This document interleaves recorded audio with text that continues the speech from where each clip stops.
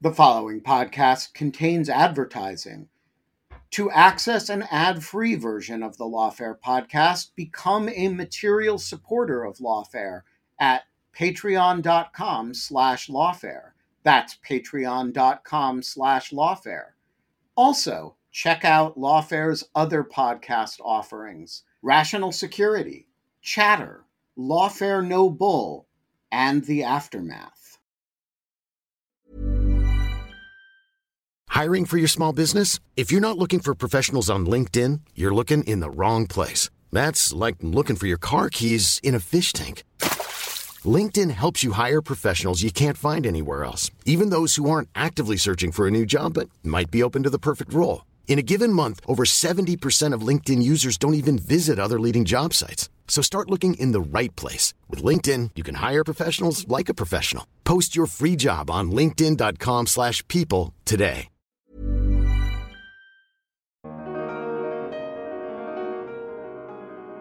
There are existing arguments that the executive branch, even without a statutory authorization like an AUMF, can take a lot of steps to both defend U.S. personnel and then even just advance their vision of U.S. national interest in various regards without congressional authorization using military force. I'm Benjamin Wittes, and this is the Lawfare Podcast, November 30th, 2022. The 2002 Iraq AUMF, no, not that AUMF, the other AUMF, the Iraq one, has been on the books since, you guessed it, 2002. It authorized the invasion of Iraq. It has authorized a variety of U.S. military activities since then, and a large bipartisan group of senators and representatives have decided it's time for it to go away. A repeal bill was passed by the House. It is awaiting action in the Senate. We don't know if there's going to be time for that action before the Senate adjourns. Suspect not. But it's a good opportunity to have a conversation about this orphaned AUMF that just keeps on going like the Energizer Bunny through the decades. Scott R. Anderson wrote a 2-part series on the subject for Lawfare. He is a Lawfare senior editor, served in the embassy in Iraq and in the Office of State Department legal advisor. We talked through it all, the history of the 2002 AUMF, its surprising rebirth, and its dangerous continued life. It's the Lawfare Podcast, November 30th, Scott R. Anderson on the past, the present, and the future of the 2002 AUMF. All right, so Scott, I want to start with what we're not talking about today, because when we hear the phrase AUMF, everybody thinks of one particular document, and we are not talking about that document today. So start us out with what we're not talking about, and then tell us about the document we are talking about. Yeah, absolutely. So there are essentially 2 AUMFs or authorizations for use of military force that have been floating out there for the last 20 years and have played a pretty central role in a lot of U.S. military operations. One of those was enacted a few days after the 9/11 attacks, and that is the one that most people think about when they think about the AUMF. It authorized the use of military force against the perpetrators of 9/11 attacks in any states that harbored them or supported them in an effort to prevent further attacks. And it provides kind of the domestic legal authorization for a very broad swath of global counterterrorism operations, and really has for the last 20 plus years since it was enacted, although it's now being complemented by some other authorities. What I've written about and what we're talking about today is a second AUMF that was adopted about a year later, which was specifically addressed towards Iraq. It's often referred to as the Iraq AUMF or 2002 Iraq AUMF. But what it said essentially is that we, as in Congress, are authorizing the president to use military force as he seems necessary and appropriate to address the threat from Iraq, without really clarifying what that meant, and to enforce our UN Security Council resolutions. And so those twin authorizations at the time were understood to be in reference to the Saddam Hussein regime, because by this point, the George W. Bush administration had made clear that it viewed the Saddam Hussein regime as presenting a threat to the United States, particularly because of its believed possession of weapons of mass destruction. That was, of course, famously shown to be incorrect after the fact. And this authorization is what ultimately was relied on to authorize the U.S.-led invasion of Iraq in March 2003, a few months after it was enacted. All right. So think of this as when people say the AUMF, they mean the 2001 Al-Qaeda, Taliban, and Associated Forces AUMF. When people are talking about this, they tend to say, to qualify it somehow with either the Iraq AUMF or the 2002 AUMF, think of it as the AUMF's oft-forgotten stepchild or cousin. Why do we care about the 2002 AUMF today? For two reasons, really. One a bit more imminent and the other one a little bit more of a historical incident. The most immediate reason is because Congress is on the verge, although it's been on the verge for quite a while now, of potentially repealing the 2002 AUMF. This is a pretty big step. It's something Congress hasn't done in decades at this point, is repeal an outstanding war authorization, particularly one that is still invoked by the executive branch as support for ongoing military operations, although in this case, none of the military operations that rely in part on the 2002 AUMF rely on it solely, so that there's other domestic legal bases on which the executive branch would continue those operations. But historically, a reason why I wanted to write this piece is because I think the 2002 AUMF is a lot more important and has played a much more central role and could play a much more central role in the future than a lot of people, including people in Congress, fully realize. It's often, particularly over the last 10 years since the U.S. occupation and then subsequent major military presence in Iraq has been withdrawn, and now since replaced with a much kind of more streamlined presence related to the counter-ISIL fight there. In the last 10 years, it's really been seen as this kind of an addendum, an accessory to the 2001 AUMF, cited occasionally as additional supporting authority, but not really playing a significant role. But I think that leads people to discount the extent to which it played a major role in authorizing some of the most important U.S. military activities of the 21st century, particularly those first 10 years after the 9/11 attacks and after the U.S.-led invasion of Iraq. And it's kind of played a weird return role in the last few years, particularly in relation to the Soleimani strike, that I worry sets itself up and leaves a door open for much broader potential use in the future if it remains on the books. And part of my goal in authoring these two pieces are now upon lawfare was to try and bring attention to the broad ways it is interpreted by the executive branch and what that means for how it could be used in the future, even if it's not being used that way today. All right, so let's talk through, first of all, what the law does on its terms, by its terms. Secondly, the history of interpretation. Third, your speculation about the way it could be interpreted in the future and therefore why it's potentially dangerous. And then finally, a little bit about what life would be like without it. That is, what is the work that it's doing in the war powers arena that an executive branch might want to keep it around for, although the Biden administration does not. So let's start with actually what it says. What does the 2002 AUMF authorize? So the 2002 AUMF is actually pretty lengthy as far as AUMFs go. It's got a very long preamble where it spends a lot of time talking about the Hussein regime in Iraq, really underscoring that was what the Congress was thinking of when it enacted the AUMF. Although it's worth noting the preamble does spend some time talking about the global war on terrorism, which was well underway by the time it was enacted, but still in its early stages, and does kind of link the two efforts in a way that some might see as problematic after the fact. But the actual authorizing language is really concise, to the extent that I'm just going to read it out.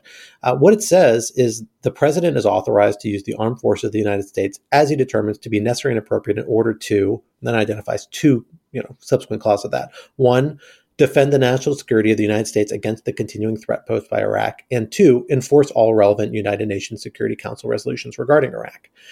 Other than that, it also put a certification requirement, essentially required then President George W. Bush to certify that diplomatic efforts had failed in regards to Iraq and use of force was necessary, and then installs a reporting requirement that layers on with an existing reporting requirement from the earlier 1990 AUMF that's used to authorize the first Gulf War.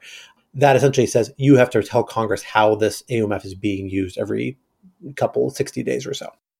All right. So the language of it does not seem extraordinary, although it is a bit broader than just get rid of Saddam Hussein. So what is the history of interpretation and how has it ballooned over the years? Well, I think most people, when they were enacting and debating this resolution, the clearest outcome that people understood, although it was a controversial one at the time, was that this could be used to remove the Hussein regime in Iraq.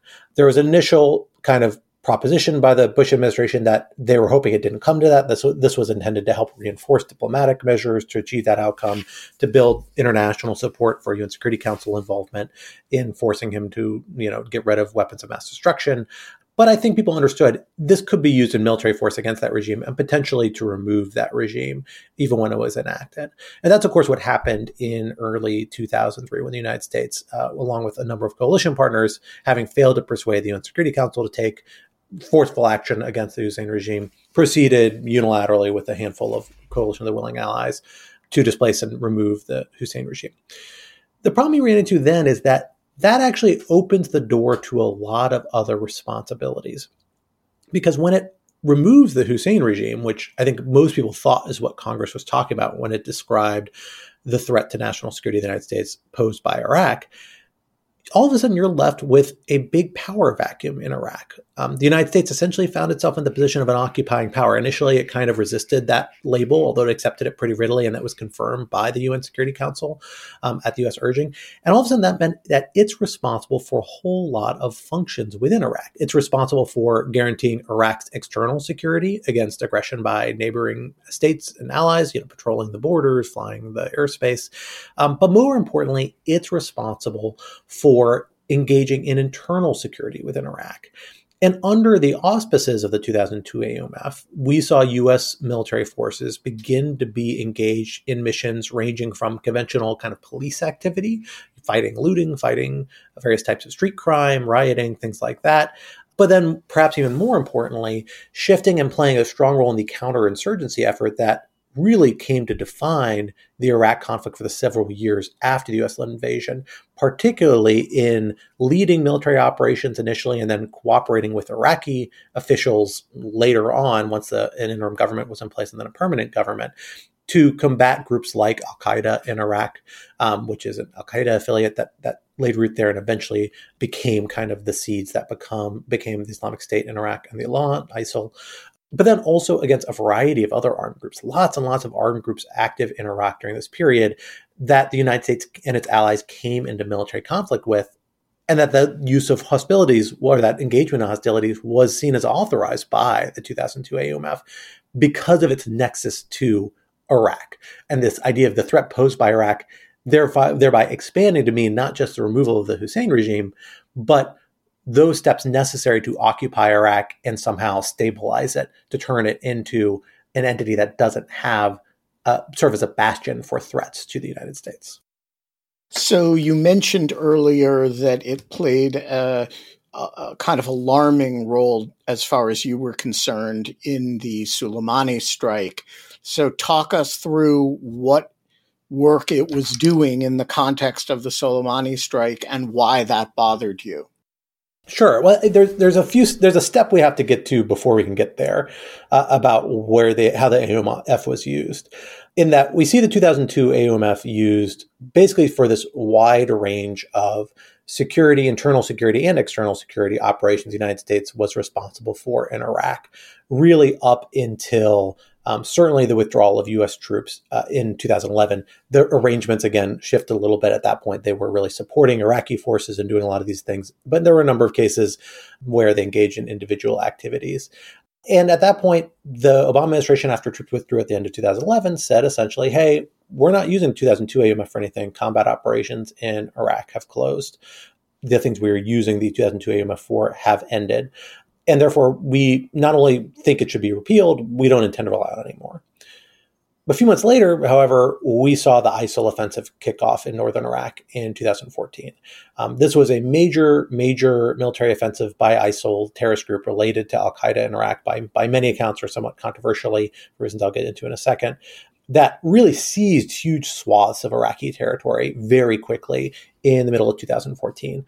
The Obama administration initially responded with unilateral uses of force against ISIL at the request of the Iraqi government to kind of stop ISIL advances around Mount Sinjar, where they were threatening. A lot of people were trapped on the mountain that were part of the Yazidi kind of ethnic and cultural minority that they were targeting with what most people understand and believe the United States officially determined to be acts of genocide.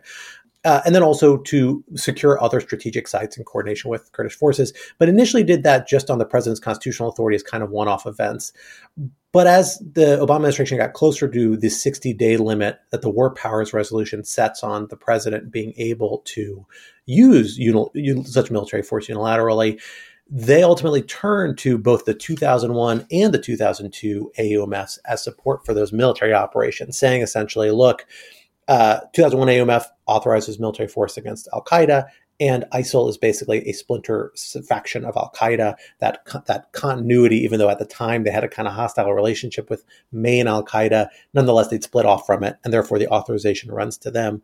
And in the case of the 2002 Iraq AUMF, we saw this new formulation come out that the Obama administration eventually made fairly express in a 2015 speech by the then General Counsel for the Defense Department, Steve Preston, where he said essentially, look, we've always understood the 2002 AUMF to authorize two things. One, what's necessary to secure a stable Iraq, and two, to address terrorist threats from Iraq. And so this reconstrues that statutory language that says address a threat by Iraq, the threat posed by Iraq to U.S. national security, and says, well, we're going to interpret that to mean two things, stabilizing Iraq and addressing terrorist threats within Iraq. That reaches to ISIL, but by redefining that scope, it's really opening it up to a broader range of potential activities, building on that pattern of conduct we saw during the period of U.S. occupation, where the AUMF was relied on for such a diverse range of activities.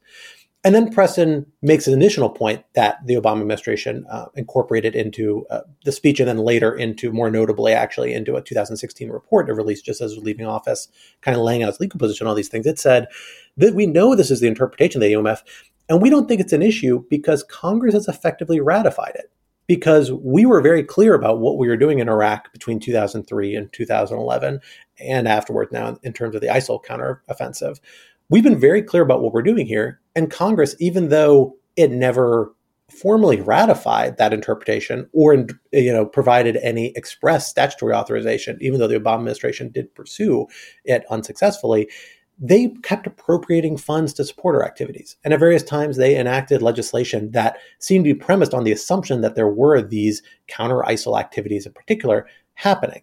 And when Congress does that, it effectively ratifies this interpretation. So it has now played a role in expanding the interpretation and understanding of the 2002 AUMF into something that now addresses basically any threat to stability for Iraq and any terrorist threat emanating from Iraq.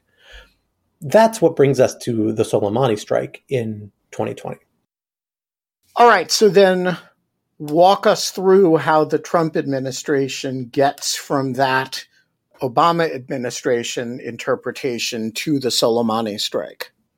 We have to remember that up in 2019, leading up to the Soleimani strike, which happened January 2nd, 2020, we were seeing this escalation in tensions between the United States and Iran. And in a couple of cases, close to hostilities. Remember, Iran shot down a U.S. drone over the Persian Gulf. Iran was believed to be responsible for laying out mines and sabotaging various ships of, U.S. allies in the Persian Gulf as well. A lot of provocative action.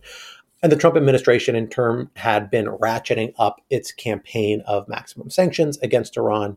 It had also shut down a number of consulates in Iraq, or not a number of consulate in Basra in Iraq, that had been under military threat by essentially Iran-backed militias. It had taken a lot of incoming, and they ended up shutting down from operations for security reasons around this time. I think a little earlier, late 2018, early 2019, as I recall. So we saw this kind of pattern of increased tensions. We saw the Trump administration kind of take a new step in this relationship in late 2019, where it targeted a number of these Iran-backed militias, specifically a group called Kataib Hezbollah, that has a pretty well-established relationship to Iran. I think most people accept that. Definitely was engaged in a variety of hostile operations, a lot of which targeted U.S. forces and in many cases Iraqi military forces as well. And at this point, even though it's largely autonomous, had actually been kind of formally incorporated into the Iraqi security apparatus for domestic legal reasons, complicated ones. So it has this kind of weird pseudo-official, pseudo-private status, but essentially operates as an independent armed militia that has close relationship with Iran and was believed to be involved in rocket attacks, including some that killed an American contractor, if I recall correctly, in Iraq a few days earlier. The United States takes strikes against these groups in Iraq and in Syria. And it cites as a legal basis for this the 2001 and the 2002 AUMFs, essentially saying, hey, look, we are acting in defense of our forces and partner forces that are as part of this counter-ISIL mission. When the AUMF authorizes a mission, it also authorizes us to defend the personnel involved in those missions. That's a concept called ancillary self-defense. It's the term that's kind of come out for it. And therefore, we can pursue these sorts of strikes against this group. This all proved very controversial in Iraq domestically because these strikes have been pursued without the Iraqi government's permission, particularly the ones in Iraq. This triggered a pretty heated reaction, one that was kind of stoked by various, what I think a lot of people would describe as kind of allies or agents of Iran in Iraq, led to large public protests that led to protesters actually breaking into the facilities of the U.S. Embassy in Iraq, although they didn't get too far into it. I don't think they posed a serious threat, but they certainly did. And so there was this ratcheting up of tension. And then just a day or two after that, the United States takes a strike that kills Qasem Soleimani, an Iranian official, of the Iranian government, who's in charge of the Quds Force of the Islamic Revolutionary Guard Corps, a kind of special forces unit within the Iranian kind of elite military. Islamic Revolutionary Guard Corps is a little more complicated than that, but essentially they're security forces that trains and supports these different militia groups. It takes this action. It kills not just Soleimani, it also kills the leadership of Kataib Hezbollah and a lot of members of Kataib Hezbollah. And it does it on the grounds of the Baghdad International Airport in the middle of the night without the permission of the Iraqi government. A very kind of inflammatory, provocative step, I think, by most accounts. One that even the Trump administration, I think, acknowledged after the fact had the potential for escalation, although they eventually argued that they took steps to mitigate that escalation.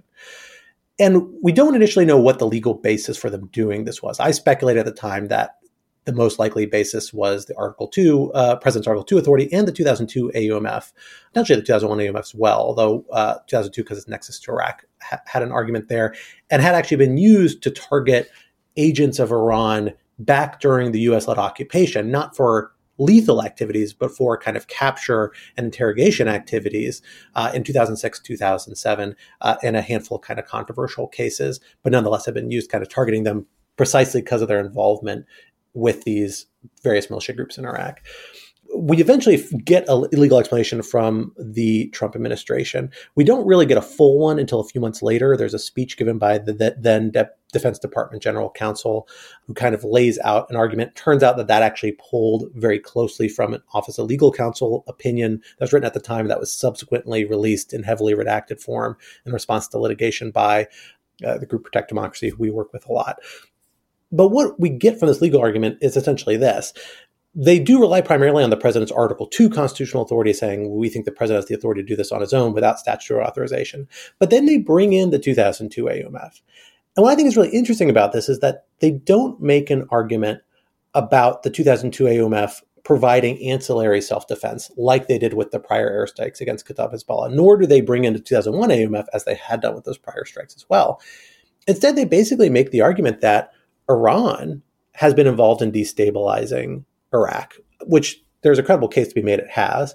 And Iran has been involved in backing these sorts of activities, and that this was an appropriate response authorized by the 2002 AUMF against Iran under those two prongs of the interpretation of the AUMF, because they were destabilizing Iraq and because they were provoking terrorist threats in Iraq. That's a pretty actually dramatic expansion of, I think most people understood the 2002 AUMF would be authorizing. It went from authorizing the removal of the Hussein regime in Iraq, at least as being its square purpose, to this concept that now, at an era where the United States is no longer occupying Iraq, the United States is almost a decade removed from that, really. is actually targeting an official of another foreign government operating in Iraq. And it becomes illustrative of what, in my mind, is this very broad potential scope of the 2002 AUMF for the types of activities it could be used to authorize because of the way it's come to be interpreted by the executive branch. Burrow's furniture is built for the way you live.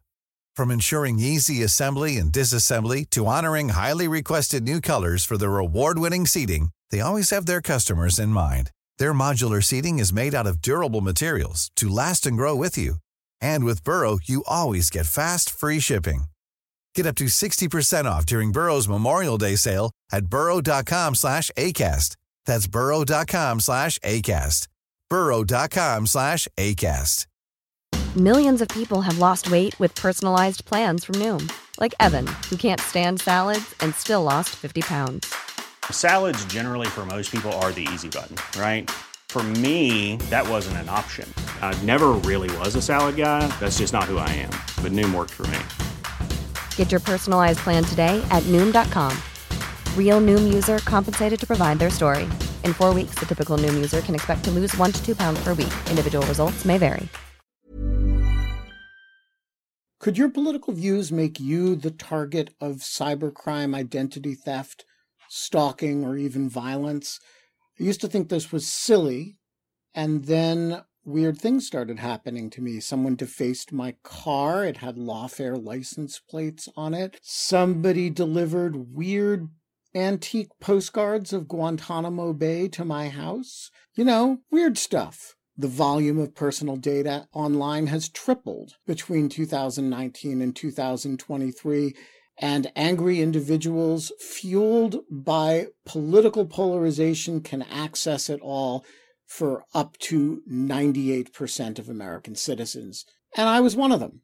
Lots of people were using my name, my home address, other information about me to try to intimidate me. And I want to say that has dramatically slowed down in recent months. And one of the reasons is Delete Me. As I have said before, there are products here that I read the ads because, that's my job. And there are products here that I read the ads because I really use them and really like them. And Delete Me is one of the lawfare advertisers that I am most enthusiastic about. And here's why. It finds and removes personal information I don't want online, and it makes sure it stays off. It's a subscription service that removes your personal information from all of the largest search databases on the web, and in the process, it helps prevent potential identity theft, doxing, and phishing scams.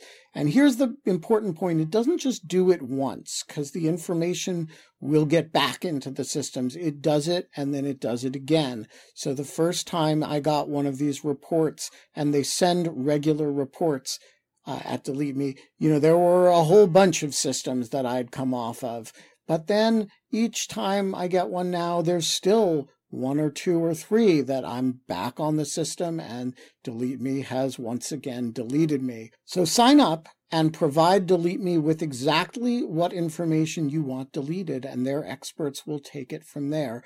And as I say, they send regular personalized privacy reports showing what info they have found, where they found it, and what they removed.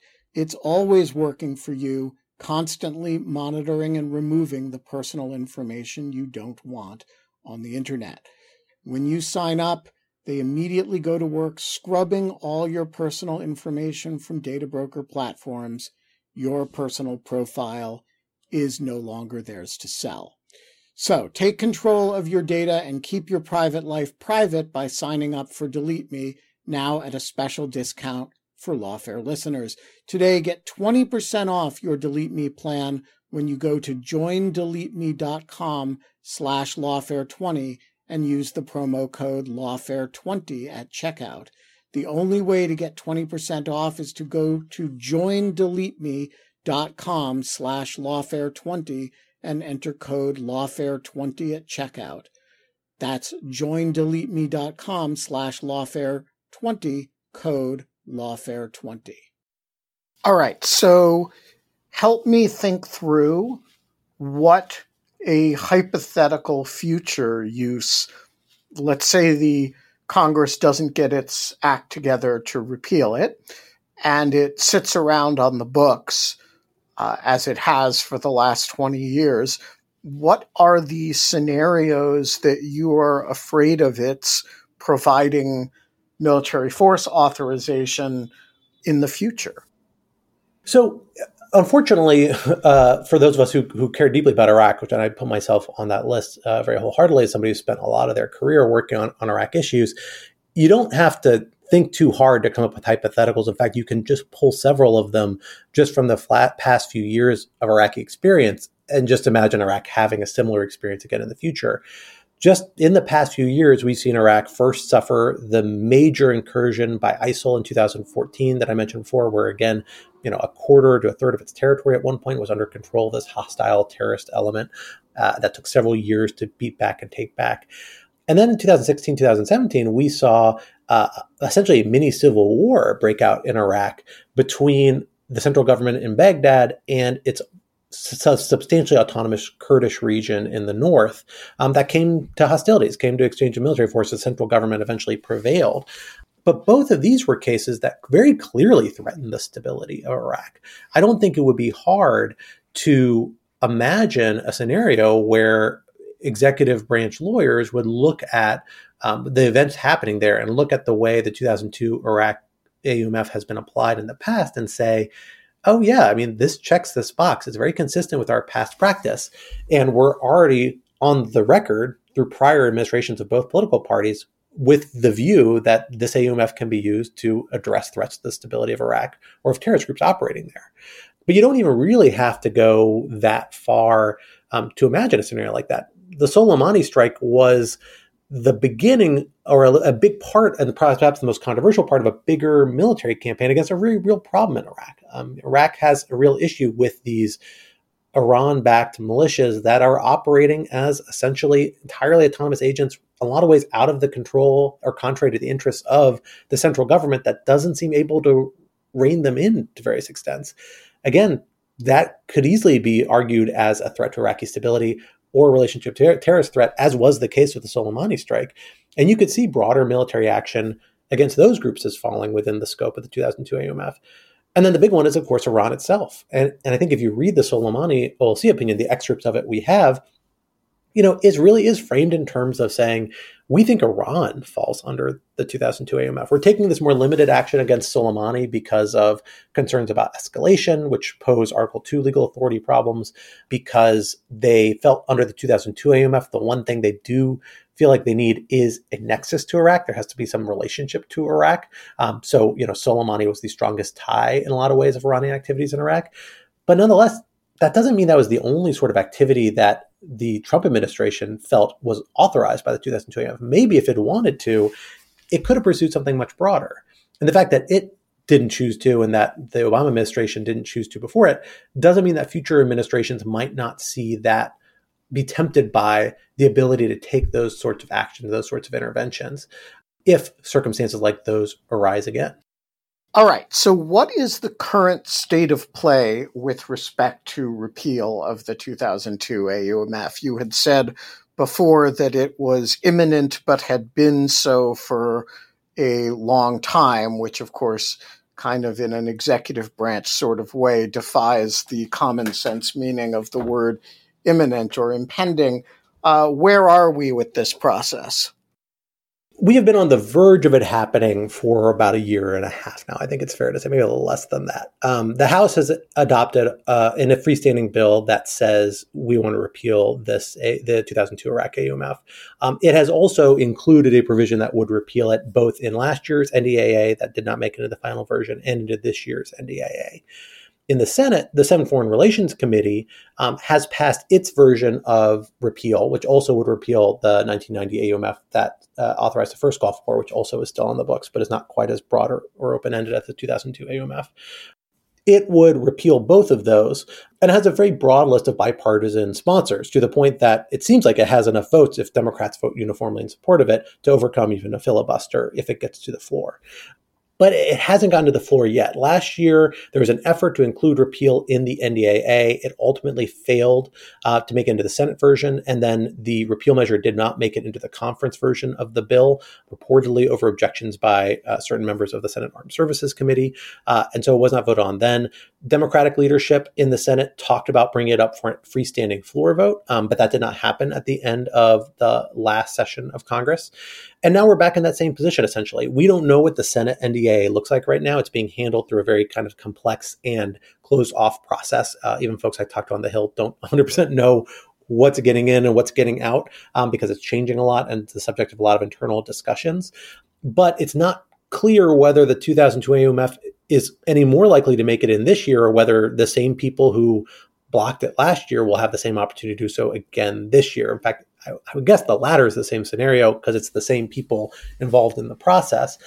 And then the question becomes, well, is there another omnibus legislation, another bill that maybe isn't controlled by the same people on Senate Armed Services Committee or whoever else is holding this up that might be able to take this provision into it that Congress could enact for the end of the year? Or is there enough floor time to have a freestanding vote on the freestanding bill, either the one the House has passed or the one the Senate Foreign Relations Committee has kind of endorsed and moved forward?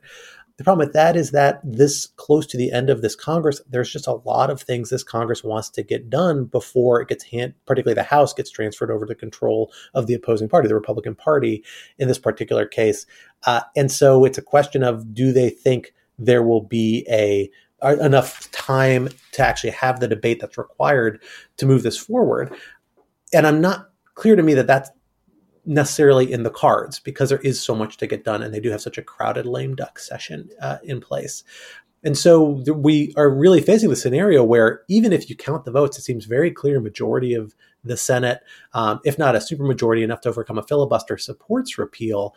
It's not clear it's actually going to make it into law this year. And if it doesn't, then it's up to the next Congress that's coming in to restart the process all over again. And I do think the odds of a measure like that getting through a Republican-led House is probably much narrower, although not zero, because there are a number of Republicans that support repeal, in addition to a strong majority of Democrats. So given everything that you've said, what's the argument against repeal? I mean, it sounds like enough senators have an anxiety about it that it's not a sure thing and certainly not on limited time. And yet the Biden administration supports it. It says no current military actions rely solely on it, that repeal would have a minimal impact on any operations.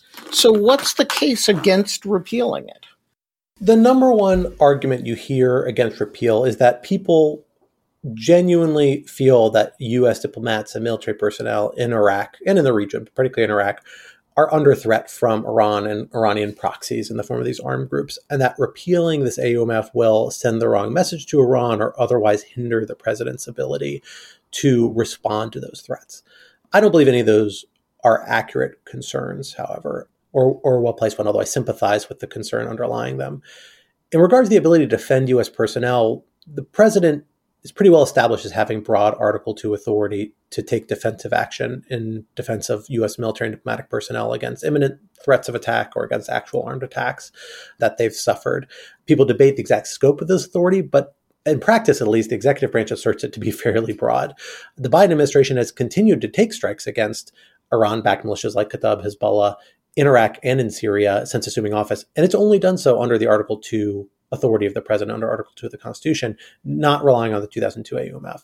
That's part of the reason why it's comfortable moving forward with repeal, because it doesn't see itself as being limited in pursuing those limited military actions as necessary to defend U.S. personnel. In terms of the message it sends Iran, I think it kind of miscalculates things to think that Iran has been seeing this or deterred from this. I mean, nothing about this being on the books the last 20 years has substantially deterred Iran from being a pretty provocative actor in Iraq and doing things that do threaten U.S. personnel in very real ways. But what having this on the book does do is that it sends an uncomfortable message to Iraqis, many of whom are really uncomfortable with U.S. military activities in their country because of the still very damaging legacy of the U.S. military occupation there. You hear every time the United States takes military action in Iraq, you hear people particularly people associated with Iran or supportive of Iran, but also many people who generally have this view in the kind of the Iraqi public sphere saying, this is the United States acting with a kind of imperial fashion. They're going to reoccupy. They're going to move back in. They're trying to dominate us. And having a law like this on the books just kind of helps reinforce and invite back that narrative, that message, this idea that somehow the United States is going to take major military action in relation to Iraq under this 20-year-long authorization, helps reinforce that. I think the United States has worked really hard, particularly the Biden administration has worked really hard to repair some of the damage that the Trump administration did towards the end of its time in office, where it was pursuing these very aggressive military actions and ignoring Iraqi complaints about them, and almost led to a situation where the Iraqi government felt, even though it supports a lot of U.S. security cooperation with the United States, felt compelled because of the public negative reaction to push for a U.S. troop withdrawal entirely, something that would be very bad for U.S. security interests in Iraq generally, and particularly for the counter-ISIL fight. The Biden administration famously kind of ended the combat mission in Iraq last year, but really that was just kind of like a shifting around of responsibilities and personnel, it seems. It was more about that still is allowing a lot of security cooperation to happen, the type that's kind of essential to allow those missions to continue. And it appears to have done enough to kind of calm nerves and get to a more sustainable status quo in regards to U.S.-Iraqi security cooperation. This AUMF doesn't fit into that. If anything, it runs contrary to that message that U.S. officials are working really hard to send to Iraqis, and that Iranians are working really hard to undermine by trying to lure and bait Americans into provocative military actions that they can then frame as American imposition or imperialism, and that they can then use to justify their own hostile actions against the United States. In my view, I think the United States would be in a much better position without this law in the books, where they can honestly say the only reason we think we have the authority to act in response to these Iranian actions is because Iran is attacking our personnel. We have to act in self-defense. And if we can get to a scenario where Iran cannot or will no longer do that, then we don't think we have the authority to act broadly. We've abandoned these statutes that were once relied on to go so far as to invade and occupy Iraq. We've voluntarily repealed those. That's much more in line with the general policy tenor that, frankly, both the Trump towards the end and the Biden administration have attempted to set, and I think is a much more productive way forward for the U.S.-Iraqi relationship, and as part of that, in its competition between the United States and Iran. So I want to ask the reciprocal question, though, because one of the things that foreign relations law skeptics always say is AUMF, schmay-UMF, the United States is going to find a legal justification in Article 2 for anything it really needs or wants to do. And to a certain degree, you're kind of backing that up. You're saying, well, if it's really important to force protection, they'll use an Article 2 theory. So the AUMF here doesn't have to do any work. And I guess my question is, how skeptical should we be that this is real law anyway, rather than, just a kind of dressing for OLC opinions that state and legal principles, frankly, actions that were going to happen anyway because they were decided on by non-lawyers? So, there is this kind of constant tension between policy demand and legal argument, but I think it's too easy to write off the idea that the law has a really substantial impact here, even if it's not always determinative in all cases. I think it's worth bearing in mind here what the delta is, what it would change if you were to repeal the 2002 Iraq AUMF. And as you noted, there are existing arguments that the executive branch, even without a statutory authorization like an AUMF, can take a lot of steps to both defend U.S. personnel and then even just advance their vision of U.S. national interest in various regards without congressional authorization using military force. So famously, former President Trump took military action against Syria in 2017 to 2018. Former President Obama took military action in Libya. These were all things done pursuant to the president's Article 2 authority. And so these are substantial military actions. And so there is a point to say, so what does it really matter if the 2002 Iraq AUMF is on the books or off, if the president can still do these things? The one reservoir authority that even the executive branch has acknowledged and has actually reinforced and built up its acknowledgement of over the last several decades since the Vietnam War, actually really even since the Korean War, is this idea that while the president has a lot of authority to do a lot of substantial military action, there is a line it can't cross in terms of major military commitments, particularly involving substantial numbers of U.S. personnel in harm's way, usually in the form of a ground conflict of some sort. And this actually isn't a line that the executive branch has crossed. We've gotten very close in regards to the Korea conflict. There's a lot of things that make that complicated, although there's an argument that that kind of bumped past the threshold. This threshold hadn't fully been acknowledged or developed at that point. Frankly, in a lot of ways, it's a reaction to the experience of the Korean War and the Vietnam War that many people, including lawyers in the executive branch, have come to accept this idea that there is this limitation. And it reflects the allocation of authorities in the Constitution, that the fact that Congress gets the declare war authority under the declare war clause, not the president. So this is that reservoir of authority that's been narrowed, but is still there substantially for major armed conflicts that need statutory authorization.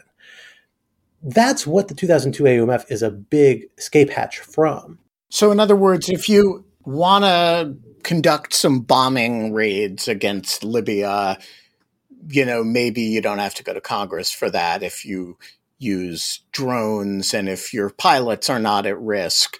And if you want to, send a whole lot of troops to Korea and you have a UN resolution, maybe that's good enough, although it kind of isn't anymore.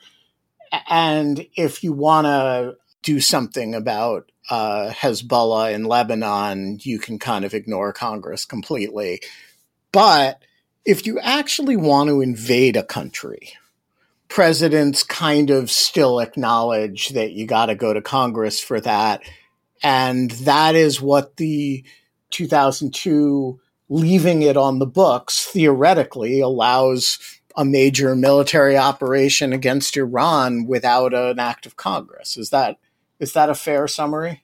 Yeah, I think that's exactly right. An major military activity against Iran or against a lot of other targets that somehow implicate Iraq. Again, the main restriction here is a nexus to Iraq and something that threatens Iraqi stability or terrorist threats from Iraq.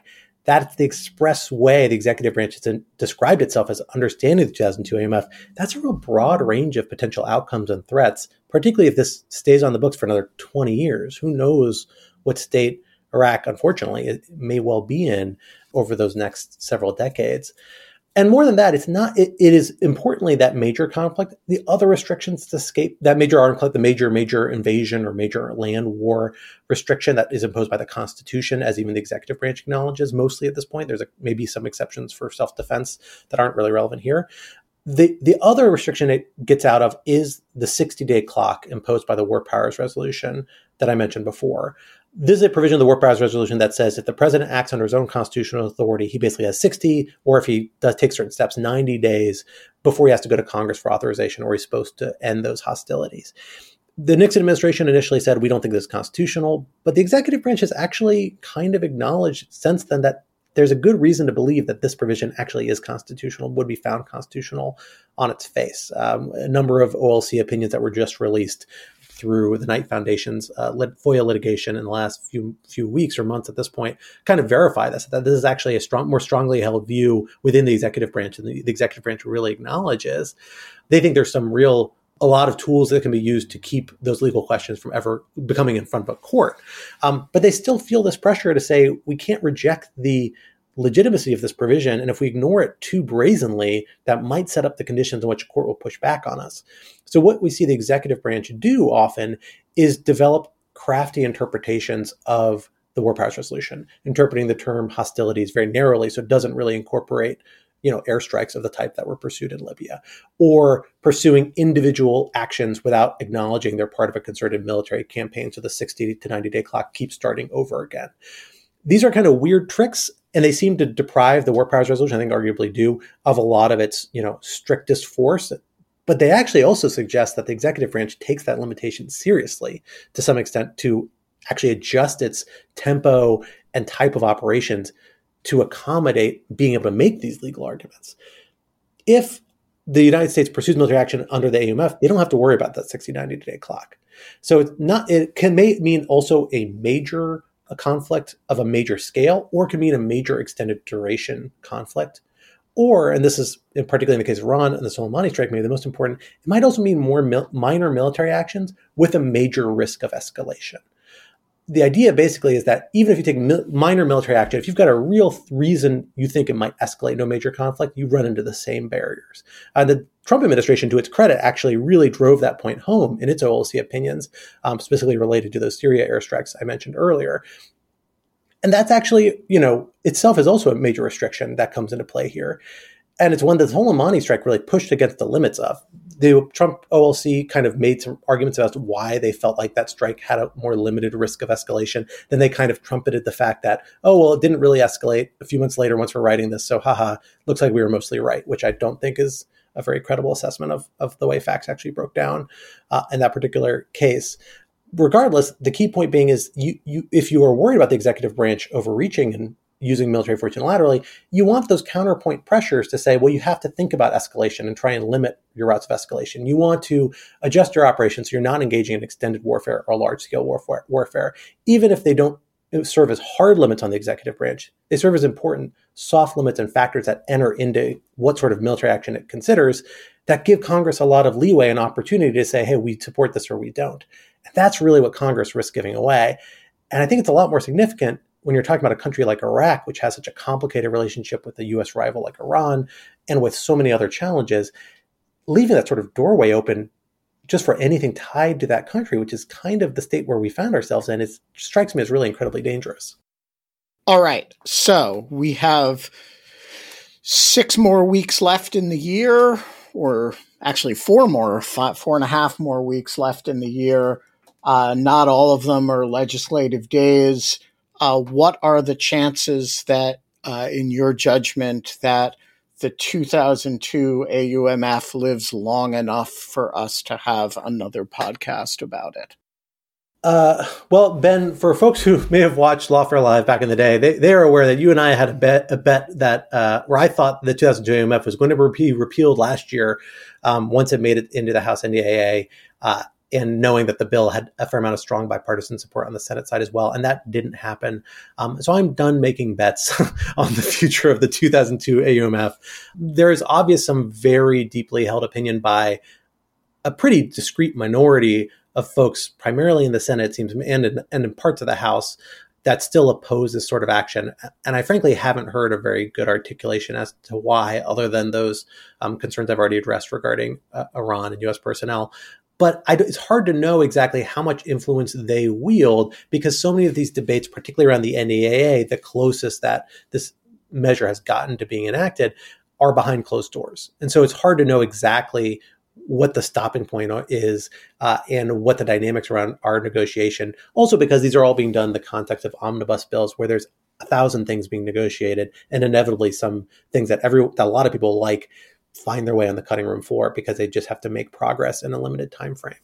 Those are real obstacles. And, I think this current Congress has a lot of very important things like Electoral Count Act reform and, the rest of the NDAA and a lot of budget bills, Ukraine assistance, that it really does need to debate and enact for very, well-founded reasons, at least from the perspective of the current House and Senate leadership, to get done before the new Congress sits at the very beginning of next year. And so, the argument that this measure that really addresses what is currently a hypothetical should bump floor time for those, it can be a hard argument. But I do think it's really important, and the reason I wrote these pieces is that Congress understands what it's doing when it leaves these things on the books. And that is leaving a big door open here. And my hope is that maybe in considering this and helping draw out some of these consequences and the evolution of the AUMF, folks on the Hill and this Congress will see the reasons why this warrants maybe at least a slice of the floor time they have left, or warrants being included in one of these omnibus bills that could still serve as a vehicle for it. Or if that doesn't happen, then in the next Congress, members of the Republican-led House and the same bipartisan coalition in the Senate that's been pushing this now for several Congresses will be able to come together and make progress on this in narrowing and removing this authorization so it doesn't have that big carve-out for congressional power over war and peace that it currently serves as. It'll be you and Representative Marjorie Taylor Greene fighting this battle together to the last man. Scott R. Anderson, we are going to leave it there. Thank you for joining us today. Thank you, Ben. The Lawfare podcast is produced in cooperation with the Brookings Institution. Our audio engineer this episode is the intrepid Ian Enright of Goat Rodeo. Look, folks, it is Giving Tuesday as I record this. It'll be post-Giving Wednesday by the time you hear it. If you have not become a material supporter of Lawfare, I do want to impress upon you that there is no law against giving material support to designated Lawfare podcasts. You should do it. You should become a material supporter of Lawfare, and you can do so without fear of prosecution. The Lawfare podcast is edited by Jen Patja Howell.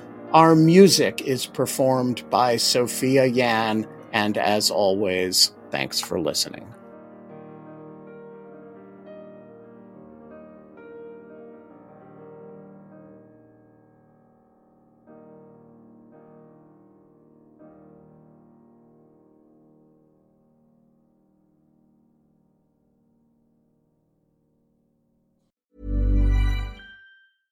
Want flexibility? Take yoga. Want flexibility with your health insurance? Check out United Healthcare Insurance Plans. Underwritten by Golden Rule Insurance Company, they offer flexible, budget-friendly medical, dental, and vision coverage that may be right for you. More at uh1.com.